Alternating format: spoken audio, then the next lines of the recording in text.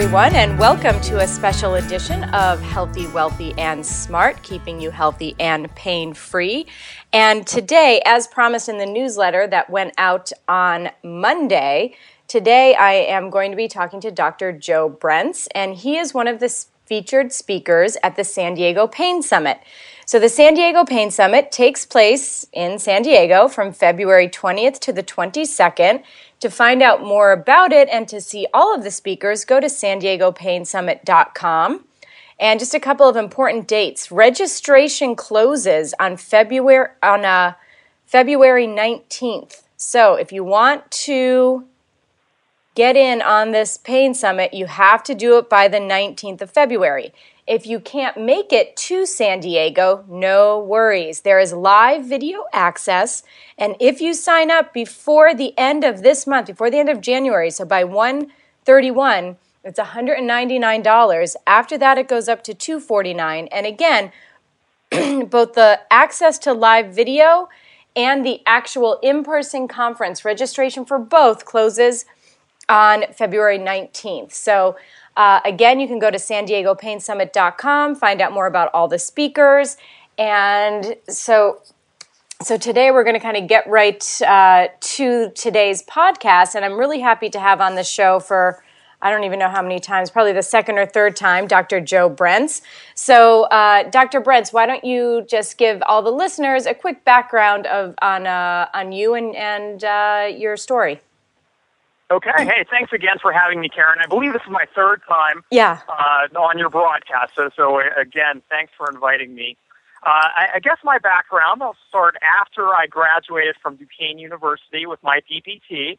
I started kind of searching for myself and questioning some things I was doing. So I searched and sought out a COMT through the mainland Australian therapy seminars. Still wasn't satisfied or still wasn't getting the results I was looking for, so I partaked in a ABP TRFE accredited fellowship program in manual physical therapy. I spent 2 years going through that. While going through that, I was able to study the concept of pain science a little bit deeper, partake in some clinical research studies. Clinically, I provide physical therapy services in multiple settings. I'm also an educator and adjunct faculty at Duquesne University, lab assistant at Chatham University, and I do some postgraduate teaching out of West Virginia University. I am a co-owner of Next Gen Physical Therapy, and what Next Gen does is we provide postgraduate educational courses such as residency and fellowship to physical therapists who are seeking those. I also work for the American Physical Therapy Association on an editorial board for consumer-related content, and I am an editor of a British sports medicine journal called Sport EX. Great. Well, thank you. It sounds like you're incredibly busy. So I think if people have the chance to get out to San Diego or to log on to live video access, this is going to be a real treat. So Dr. Brence, what he's going to be talking about, and I'll have him go into more of this, but his lecture is on the M.I.P algorithm, which is a clinical construct for the application of motor control. So Joe, what does M.I.P stand for? And give us kind of a preview of what to expect in San Diego. Sure. So the M.I.P algorithm was derived several years ago between myself and my colleague, Dr. Francois Krasinski. We were driving in the car one day and just discussing, what do we do with our patients? How do we get our patients better? Can we explain that? Obviously, there's this increased knowledge that we're gaining in terms of our presence and our therapeutic alliance that we develop with patients and how important that is in getting our patients better. But how can we define this to a clinician who may have been educated that treating the tissue is going to get that patient better? So we thought, let's look at the three variables that we think are most important in the patient interaction. So the MIP stands for motivation.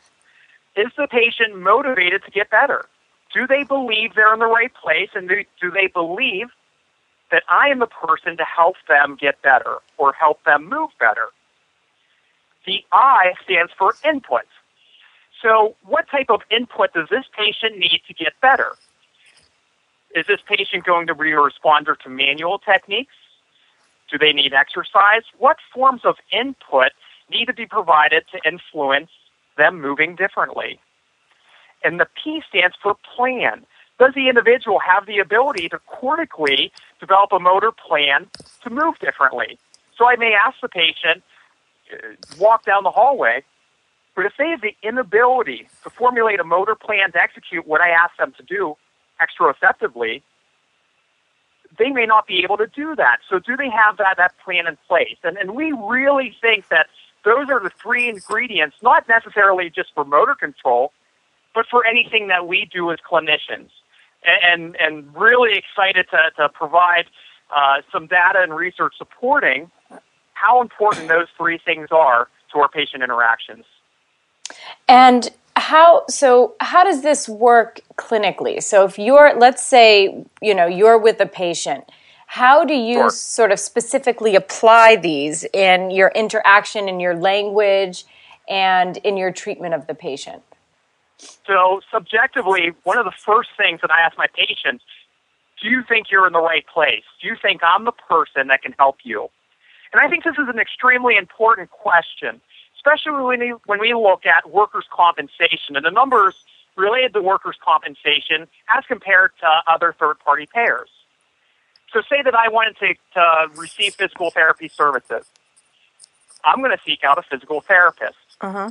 Well, individuals in the workers' compensation game may be told you have to see a physical therapist. So the patient might not actually be motivated that this individual is what I need to get better. So understanding the patient's beliefs and how motivated they are for recovery is inherently important. So definitely one of the first things that I ask my patients, because it's likely prognostic on them getting better. Mm-hmm. Right, because there's... Oh, yeah, go ahead. So the word placebo is thrown around, quite a bit. And Dr. Joel Bialowski, a couple years ago, had this article out. I believe it was called Manual Therapy, Something Out of Nothing. And what he discussed in this article was how important it is to kind of capture that little bit of placebo in our patient interactions. So if my patient is motivated and really believes that they should be in my clinic, that might in and of itself create a little bit of a placebo response that's going to assist in their recovery. It might not be simply because of the interventions I employ. It might be because of those beliefs that were initially set upon that first visit. So that's generally where I start clinically with this algorithm. Yeah, and Go ahead, Karen. Yeah, no, that makes a lot of sense, and what a great question to ask. And it kind of makes me think of, some of the initial research into clinical prediction rules. Some of the research has shown that one of the aspects of that clinical prediction rule is if the patient feels like the treatment's going to help. Exactly. And so if the patient, and listen, and we've all had patients I've had patients who've come in and said, I don't know why I'm here, my trainer told me I had to come. And you're like, okay, that's good to know right off the bat. And then, through treatment anyway, this patient ended up being very, very happy with her care. But I think it's important for us as the clinician to understand the mindset of the patient when they're coming in, because it may alter your treatment plan. Am I right? You're exactly right. And it's not isolated to just us as physical therapists. Mm-hmm. So when we talk about this conference that's going on in San Diego, this implies to physicians. It implies to massage therapists. I just had an interaction on Twitter with Dr. Besser. Mm-hmm. And Dr. Besser is an ABC medical correspondent. He's a medical physician. And he was citing some literature in which if the patient believes they need antibiotics for a virus, there's research to support that actually will get them better. Physiologically, the antibiotics aren't going to touch the virus. Right. But it's going to make the patient feel like they're getting better. So there's kind of this struggle between, do we treat the patient's beliefs or do we just treat the physiology? And I think there has to be this combination in which we have to take the patient's beliefs and motivators into account when we intervene. Yeah, I agree. And there is a middle ground there because you don't want to do just what the patient believes because it could be fraudulent. You're exactly right. And so then you get into an ethical dilemma, ethical question with you as a physical therapist saying, well, I know that this is not the best thing for the patient, but this is what they want, so I'm going to do it. I don't know. I don't really like that argument. Yeah, there's kind of this, and that's the $1 million argument. Do we intervene simply based upon the patient's beliefs, or do we take the patient's beliefs into account and try to restructure them as we move along? And Dr. Adrian Lau had a recent article out in which he re-educated patients with a one session on neuroscience education before getting back surgery. Now that those patients were able to get better. Those patients likely didn't have a good understanding of the neuromatrix. They probably had more of a biomedical understanding of what was happening within the tissues of our body, but simply restructuring their thoughts and restructuring their beliefs can improve outcomes. Yeah. So we believe that the patient needs to believe first that they're in the right place, they're motivated to get better, and then we start to gently restructure some of their thoughts and some of their beliefs so that they can get better. Yeah, and it's important to know what the patient's sort of motivation is or beliefs are because that's your window in. That's where you can meet them versus exactly ramming facts and figures and studies down their throat. They're going to leave and be like, what? Like, what's up with that guy? You're exactly right. So when I got out of school, I was extremely fascinated by research and extremely fascinated about the amount of literature that's coming out to support our profession, but it's more than just research. It's how do we imply what we're understanding and understanding that some of the research that does come out might not be that plausible to our patient population. So there has to be this good mix of taking into account what's happening on the research end, but understanding that end of one or that patient in front of you as well. Absolutely. Absolutely. Okay, so you figure out why the person's there. They've told you. You have a sense of their motivation. What do you do next? Sure. So a couple years ago, I was able to participate in a research study with Dr. Chad Cook. And what we looked at within the study was what's called a within and between session change to manual therapy. So during the assessment portion, or during the examination portion, or objective examination portion of our interaction, we looked at, does mobility testing feel good to the patient? So if we have them laying on their stomach and we press on their spine, they say, yeah, that feels kind of good. We actually found that was prognostic over outcomes when manual therapy is applied. So that might be the type of input that's necessary for this patient. So after my subjective examination is done, that patient's motivated, I lay them on their stomach, do that segmental mobility testing. If they say, yeah, that feels good, well, the type of input they need is likely manual therapy based. If they say, nah, that doesn't feel too good, I don't like you pushing there, then maybe we need to attempt another approach first before we would attempt manual therapy with that patient. So dosing the right type of input for a patient is extremely important in terms of what we do. I'm not, you brought up clinical prediction rules. I'm not completely sold on the value of clinical prediction rules because it really doesn't take this into account. I think that the clinical prediction rule says there's the presence of at least one hypomobile segment, but it doesn't say that patient liked us pushing on that hypomobile segment. Yeah. And I think that's what's more important in prognostic.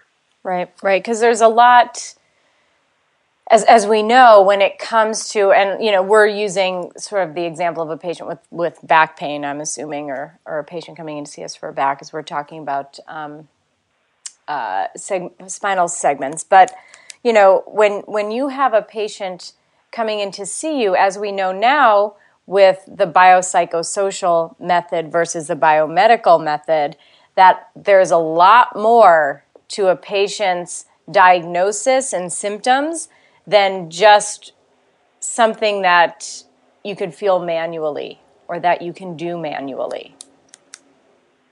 You're exactly right. There is so much more than just a hypomobile segment. Yeah. We have to determine okay, that hypomobile segment exists, it doesn't mean I should be pushing on it all day. We have to take that patient's nervous system into account. So when I provide an input, such as a mobilization or manipulation, does that result in a positive, what's called a within-session change? Did they feel better following that type of input?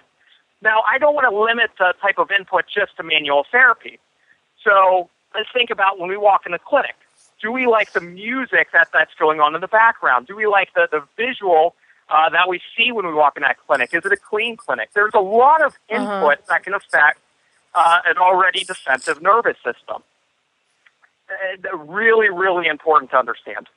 Yeah, and I think also and I think we've talked about this before, but even as the physical therapist, when you have a patient coming in to see you, if you're seeing them in a private treatment room, which hopefully most people are for an initial examination, where you sit in the room can make a difference to the patient.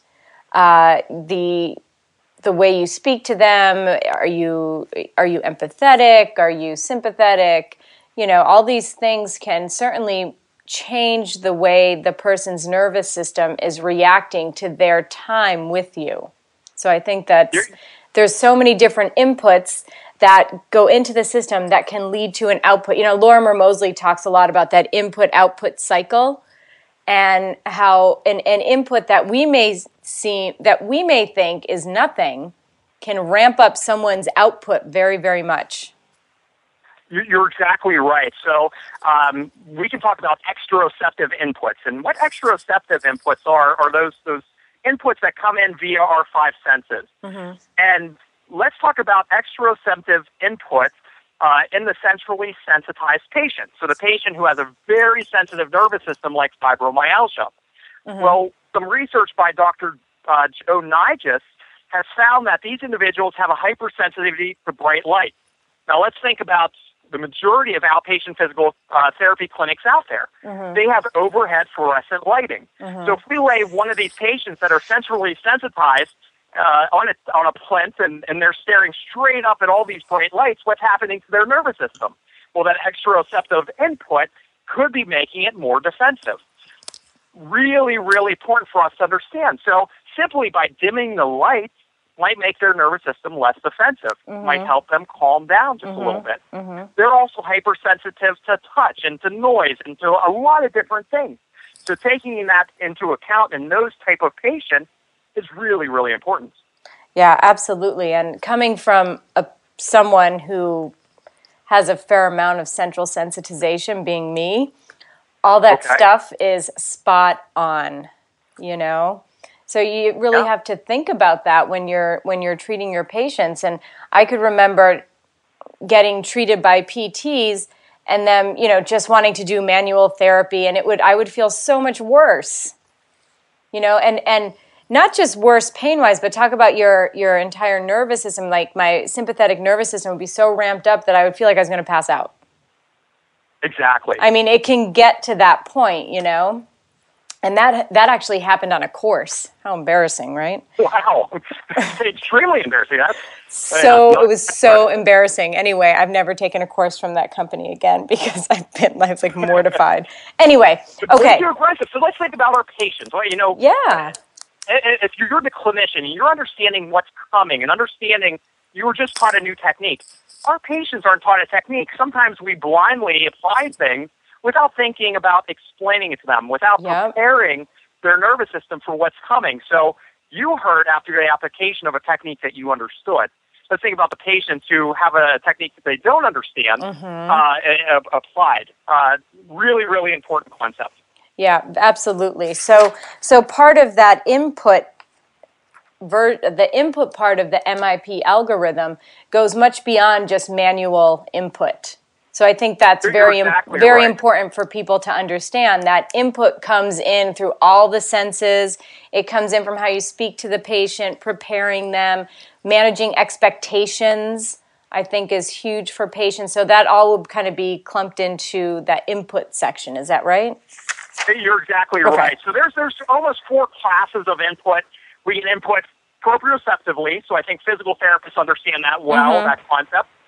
We get it interoceptively, so that's that nociceptive input, that Right. mechanical deformation input. We get exteroceptive, which is via our senses, and then we have our understanding of our prior beliefs and some things that happen happen within the brain. So Right. those are our 4 categories of inputs that come into the system. Yeah. So as a clinician, it's important that you really take all of those things into account before, during, and after you're with your patient, whether they're a new patient or an existing patient.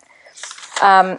Yes. Okay, so let's now move to the last variable in the M.I.P algorithm, which is the P and plan. So you've got your patient's motivation. You have an idea of what inputs may influence them. I think that evolves over time as you treat the patient. So what's the plan? So we believe that after the patient, yes, they're in the right place, they're motivated, they're going to get better. We provide or figure out kind of the inputs that they need. But if we're going to ask them to move differently, if we're going to, because that's kind of what we do. The patient comes in because they hurt, and because they hurt, they don't move a certain way. Can they actually plan for that movement? I think that a lot of times we ask patients to do something, but are they able to plan for it before the execution? We believe this is where some stuff that's coming out of NOI group and body and mind in terms of graded motor imagery. We believe that fits in here, the laterality concept. Can the patient actually imagine themselves doing something that we're asking them to do? I don't think that we really ask our patients to do this. I think that a lot of times our patients get handed off to maybe an aide or an assistant, and we tell them, okay, follow this flow sheet of exercises.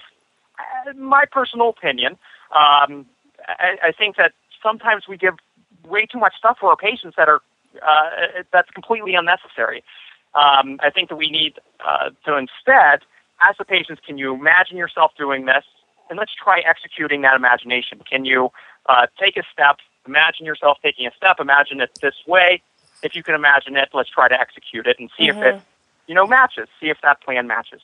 Yeah, because, there are people with complex pain issues, whether it be complex regional pain syndrome, phantom limb pain, fibromyalgia, or even just long-term chronic pain, who, my sister is a physical therapist in Pennsylvania, and she, believe it or not, and this is almost unheard of, has 5 patients on her schedule with CRPS and 1 with phantom limb. Is that not the most unbelievable thing you've ever heard? That's pretty unbelievable. I told Adrian Lowe, and he was like, all in what? one area. I'm wondering what's going on socioeconomically in the area that she's treating. I know. Well, she's in central Pennsylvania. But I told Adrian Lowe, and he was like, I've never heard of such a thing. Yeah, I've never, that's amazing. But the point of me saying this is she had a patient who, when he tried to imagine himself moving, all he saw was blackness. He literally could not see himself. He couldn't even picture someone else moving. So how's this person going to formulate a plan to do exercises you're giving him when he tries to visualize himself moving, it's just blackness? Now, he had a lot of other stuff going on. At any rate, he did get better. He's improving. But so it's important to ask your patients, can you imagine yourself doing it? Because what if they can't? Then what do you do? Exactly. So then that's where I would back up and potentially try graded motor imagery with that patient. Can they determine their left from right? So instead of just asking them, can you formulate this complex motor plan in your brain, can you determine, a side of the body? Can you determine your right from your left? So I would probably back up and see if they can imagine that. Now, you brought up phantom limb pain, and when I'm out in San Diego, I'm going to be talking about a study in which they looked at amputees. And they looked at amputees who developed phantom limb pain, and they found that individuals who had phantom limb pain also had a significant difficulty in imagining themselves moving that phantom limb compared to the individuals who were amputees who did not have phantom limb pain. Very interesting that there's that connection between the motor planning and pain. Yeah, absolutely. Yeah.